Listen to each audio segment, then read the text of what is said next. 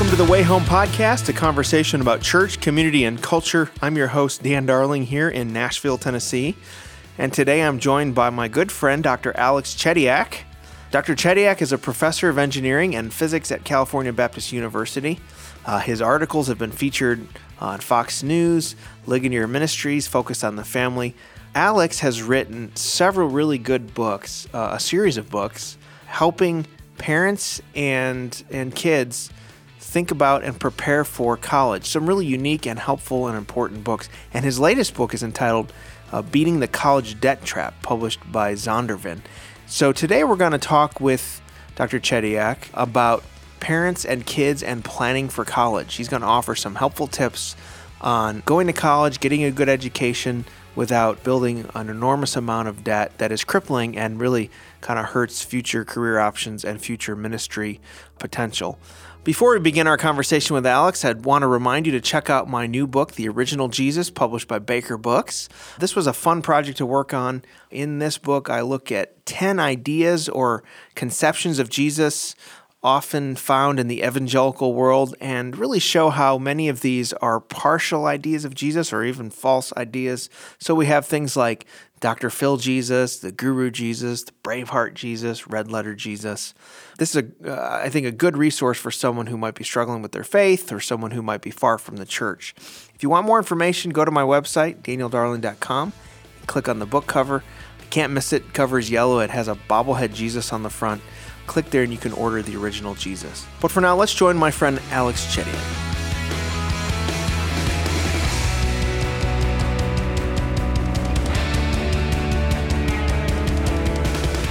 Well, Alex Chediak, glad to have you on the Way Home Podcast. Thanks for joining me. Thanks for having me, Dan. So I'm holding my hands this great new book that you've written, Beating the College Debt Trap, Getting a Degree Without Going Broke.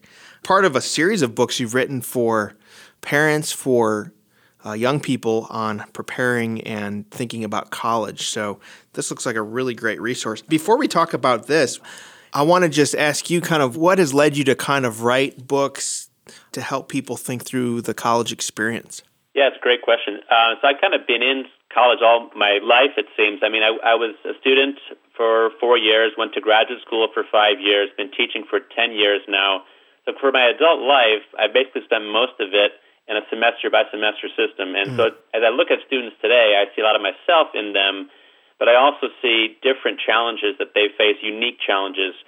When I went to college, for example, less than half of students borrowed any money for college at all. And most did graduate. The graduation rates were, it seemed, closer to 4 years, less graduating in 5. Now we have graduating in 5 or 6 is increasingly common. The cost is way out of control. Students, it seems, on average, the level of preparation coming in isn't always what you want it to be. Probably because more students are going to college, and so some of those extra students that are going aren't as prepared as maybe professors would prefer they were prepared. And so they're struggling academically, they're struggling financially, and then when they graduate, they're into a market that's very uncertain. For the last 7 years, our economy has been in a slow mode. And so just seeing the challenges that young people face, and then spiritually, of course, the culture is very the worldview of a culture is very increasingly anti-Christian. Mm-hmm. So just seeing all those elements really have drawn me to want to write and help young adults be successful. Mm-hmm. So you talking here about all the different traps. The thing is beating the college debt trap. And I guess one of the things that people listening might be thinking is, if you're a parent, you're thinking it's really important for my kids to go to college because in order to get a good job and to really be productive and make enough money to support a family and really to sort of fulfill whatever gifting they have, you really need to go to college. So they're thinking that on the one hand. On the other hand, they're thinking college is really expensive. So what do we do? How important is it for kids to go to college? I mean, is that a myth that everyone needs to go to college? Is it somewhat true? Kind of what do you counsel people? Good question. It's obviously that this is a debated subject. I come down on the view that some form of post-high school education with a credential of some sort increasingly important. And if you look at the earning premium, how much more you can earn with a degree of some sort versus no post-high school diploma certification of some sort, it's really getting high, in part because the prospects of someone with a high school diploma only are very low. So, in other words, the earnings you can make as a college graduate aren't really getting higher and higher. It's that the earning prospects you have without a college education are getting lower and lower. Now, that being said, I don't think college has to mean four-year college for everyone. I think that's a myth. Mm-hmm. I think oftentimes high schools grade themselves on what percentage of their students go to college. And when they say college, they mean four-year school, bachelor's programs.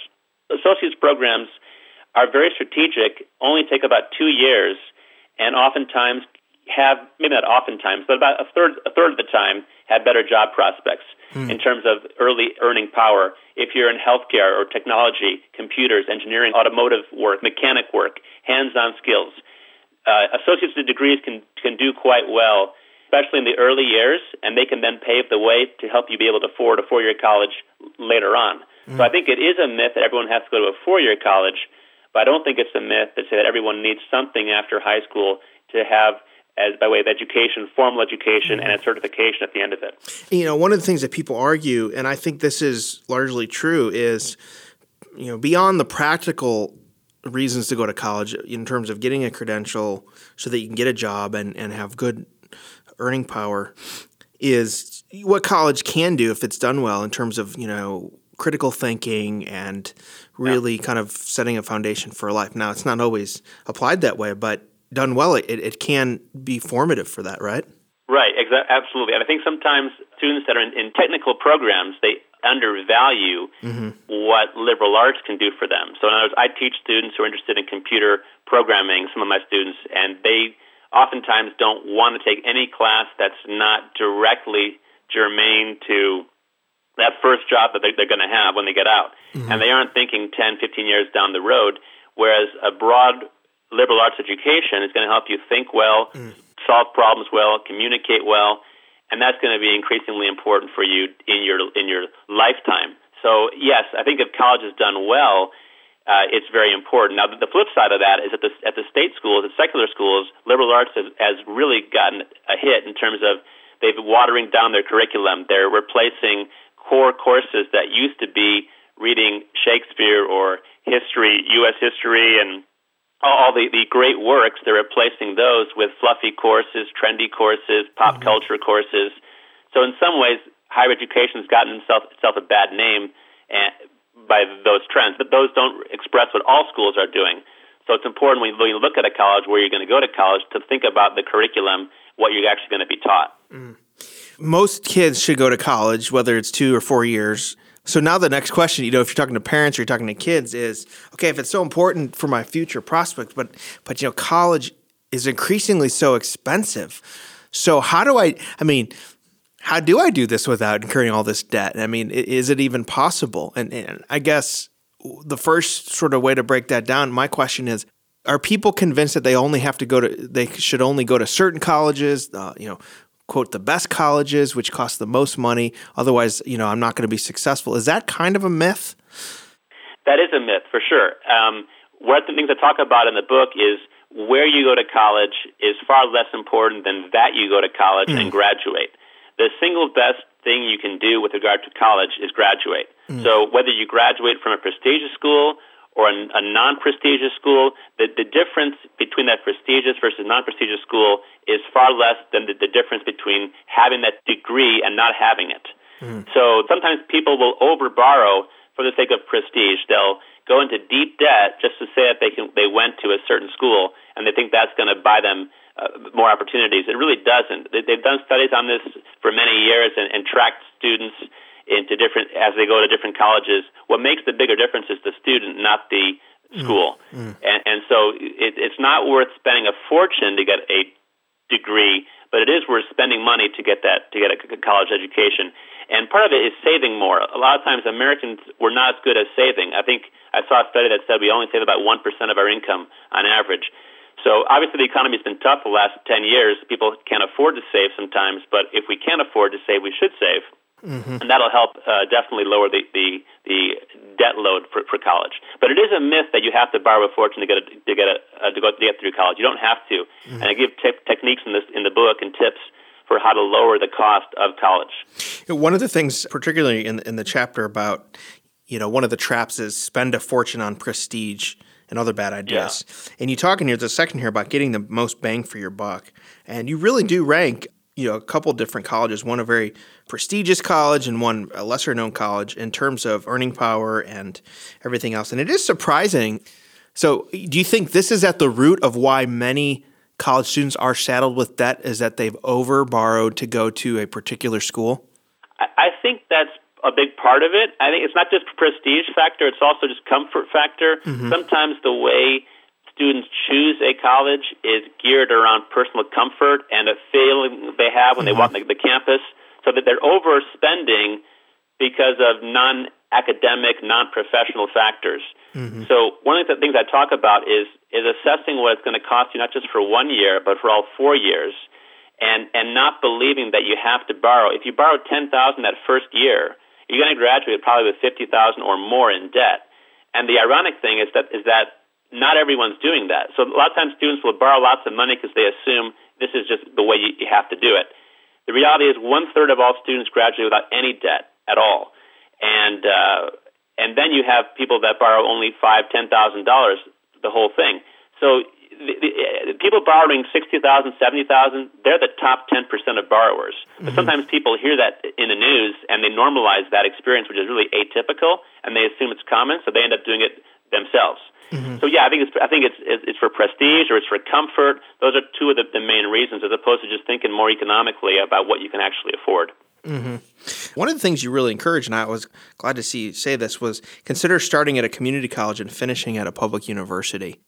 I mean, that seems to be a resource available to a lot of people that they're not availing themselves of.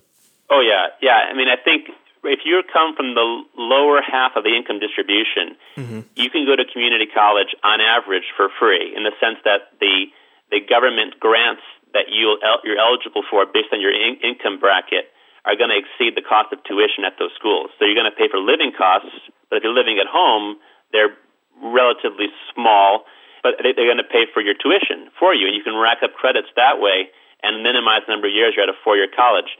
That being said, there are some dangers of that path. So one of the dangers with that path is sometimes you can get in with the wrong crowd. Community college graduation rates are on average pretty low, and so it's important to have direction and ambition and focus, and just keep your eyes looking forward and get through your classes well, get good grades when you're there. Don't get caught up into a subculture that's underperforming. But yeah, I think community college is a great tool that people have to avail themselves of. Yeah, it does seem, for instance, here in Tennessee, the first 2 years of community college are free, provided you go through several steps like doing community service and, some other benchmarks. One of the things that I worry about, and you addressed this a little bit, is, when you go off to college, there's a sense of leaving the home. When you're staying home for another 2 years, I guess it's probably incumbent on parents, right, to try to avoid that kind of extended adult or extended adolescence that can sometimes happen, right? Yeah. I think you have to start treating your teens differently when they're 18, 19. If they're going to community college and living at home, start developing a system with them where, okay, you're no longer in high school, we expect more from you. Maybe instead of having them, since they're living essentially for free, maybe you have some chores that you expect them to do as part of their earning their keep, and you're kind of training them for the day when they don't have to stay at home. Mm-hmm. And you kind of keep a long-term mindset of, okay, my goal for you in the next 2 years is to get your education well, but I also want you to start thinking about yourself as an adult, independent, responsible, self-starting, and I'm going to help treat you differently so that you are prepared for leaving the home soon. Mm-hmm. What are some other ways that people can go to college, get a good education, and not do it with mountains of debt? I think online education is effective for people that are already working jobs. So maybe you went to high school, graduated, and had to go into the workforce right away. You couldn't go to college at that time for whatever reason, but now you want to get that education that you wanted to get before.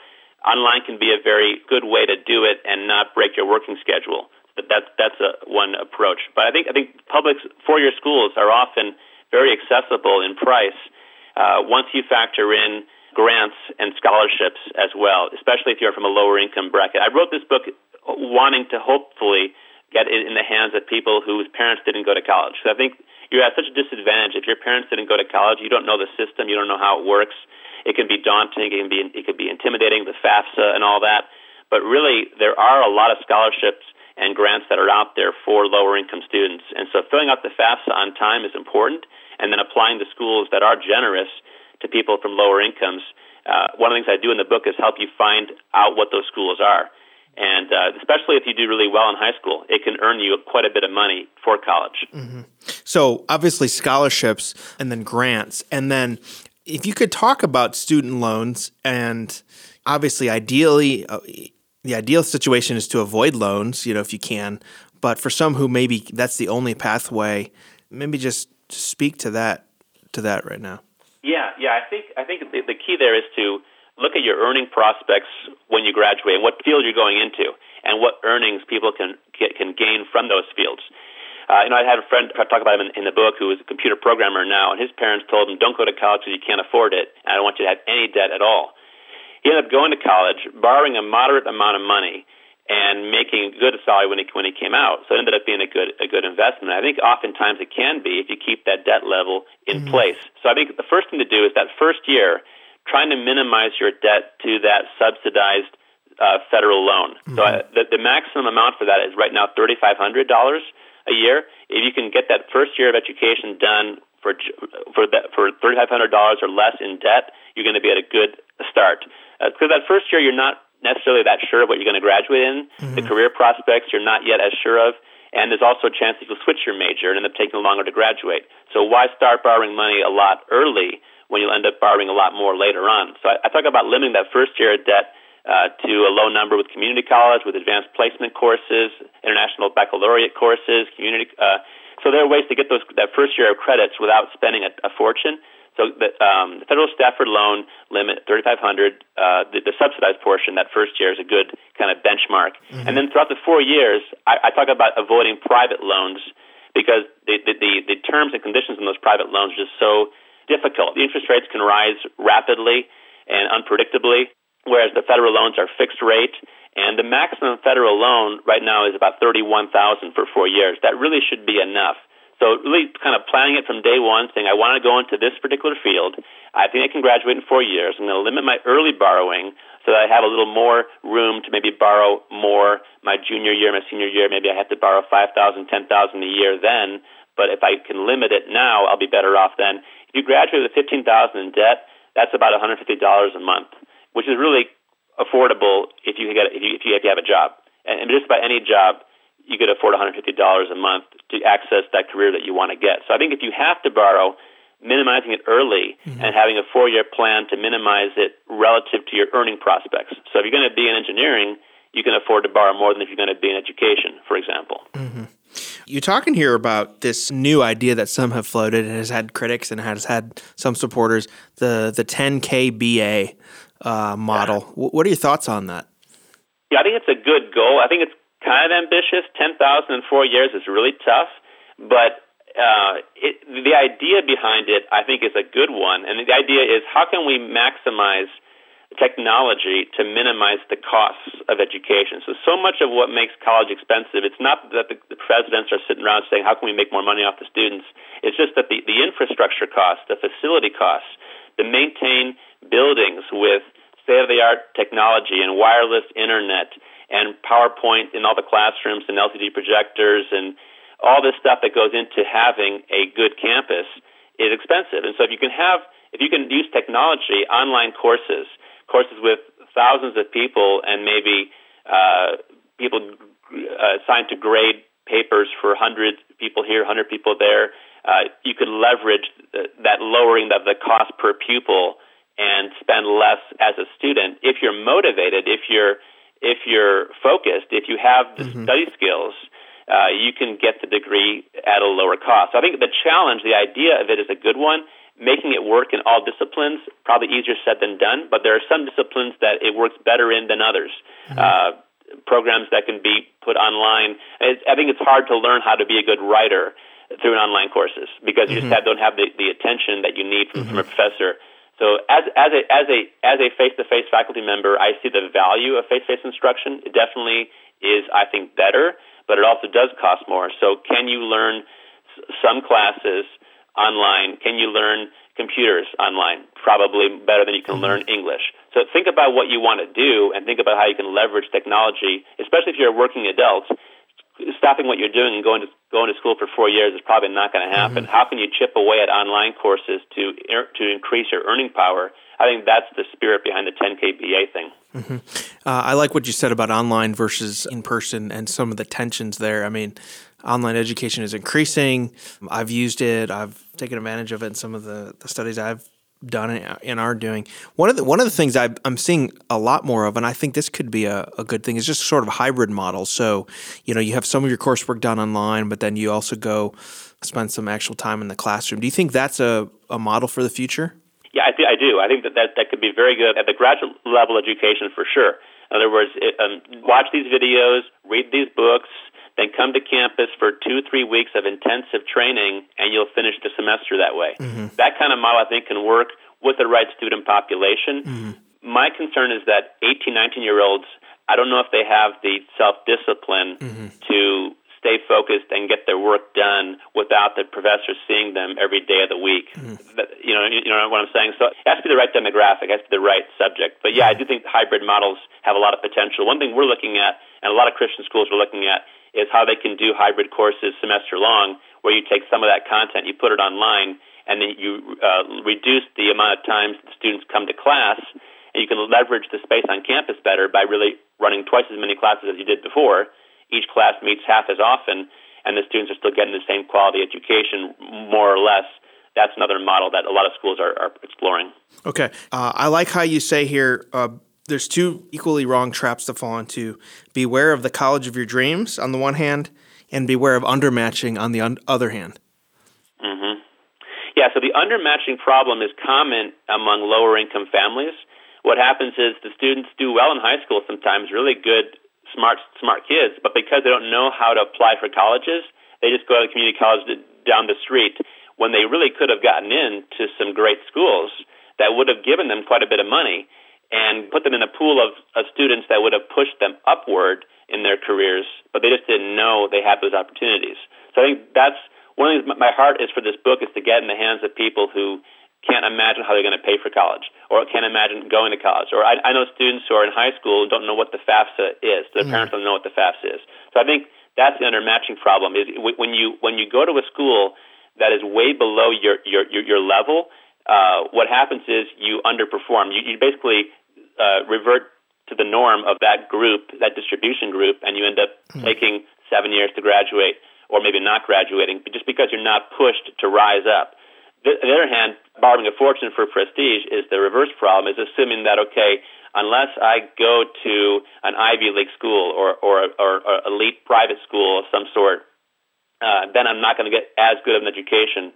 So I better go ahead and borrow $15,000 that first year just to make it possible, because my kid got into that school and it's going to be great.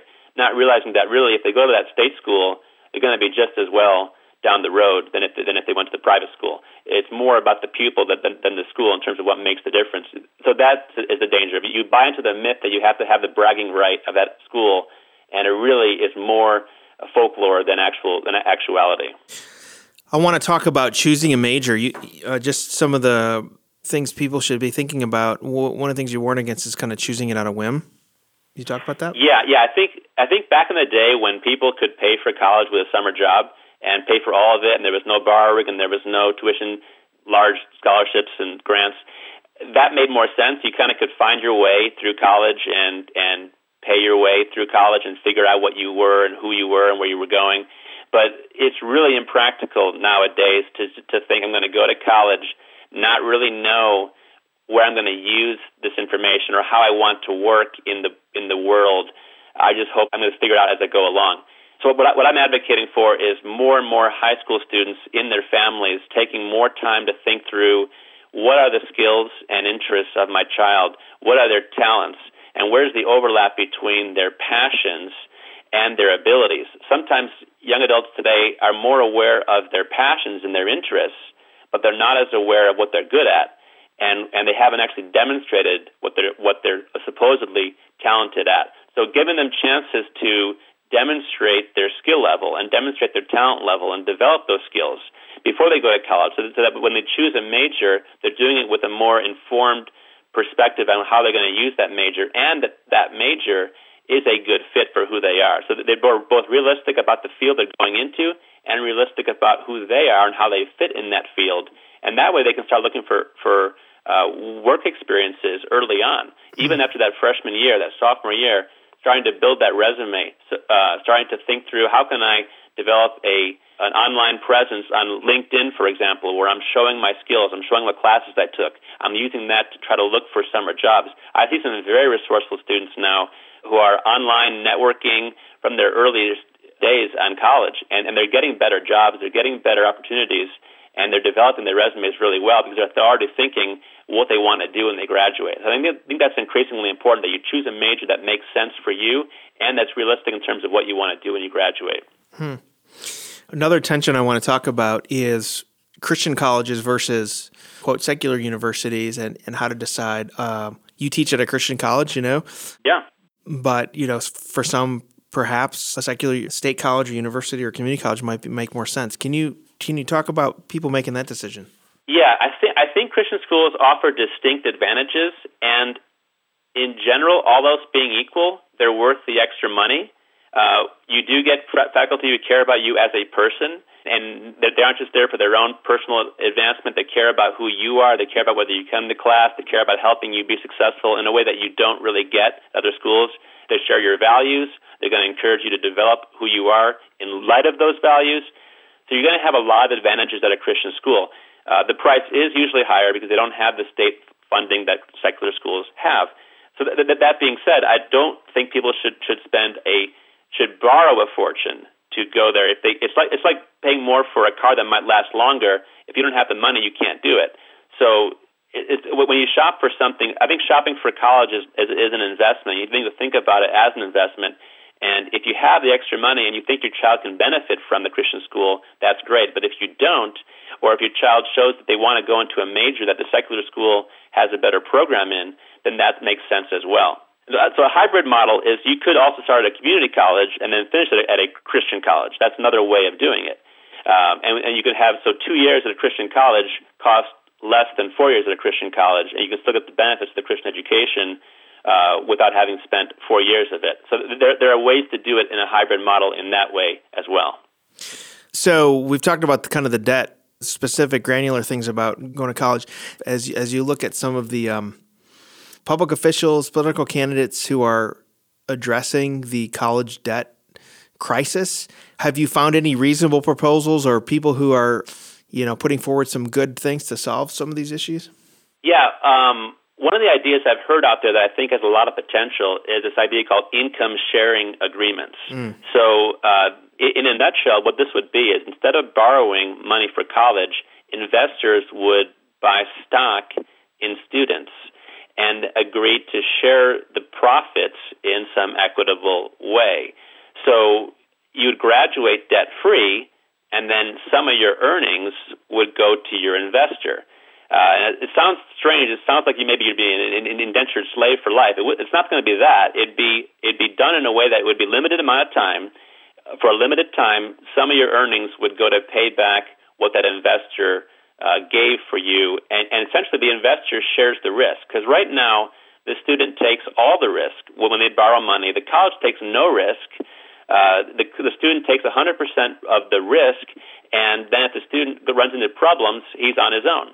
So the income sharing model would essentially offset that by saying, okay, when I graduate, I owe nobody anything except a portion of what I earn.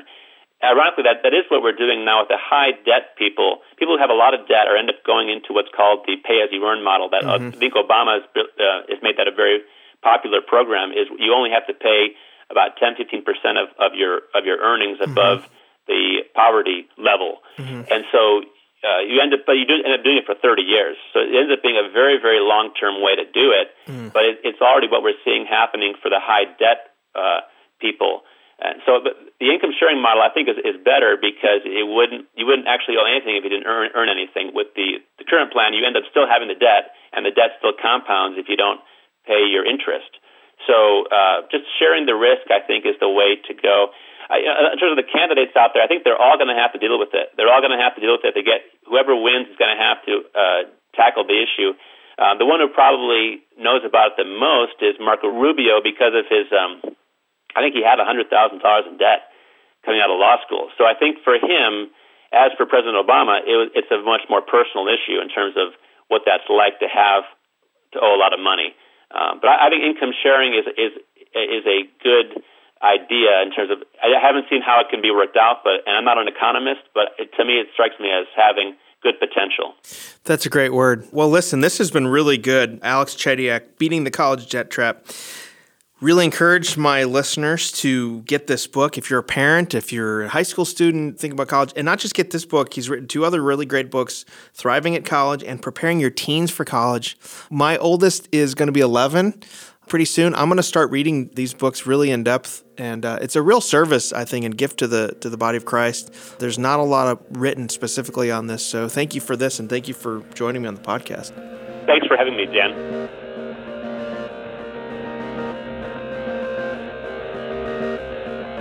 I want to thank Alex Chediak for great conversation and good information for parents and kids as they're thinking about and preparing for college, how to avoid debt, and how to spend those college years wisely.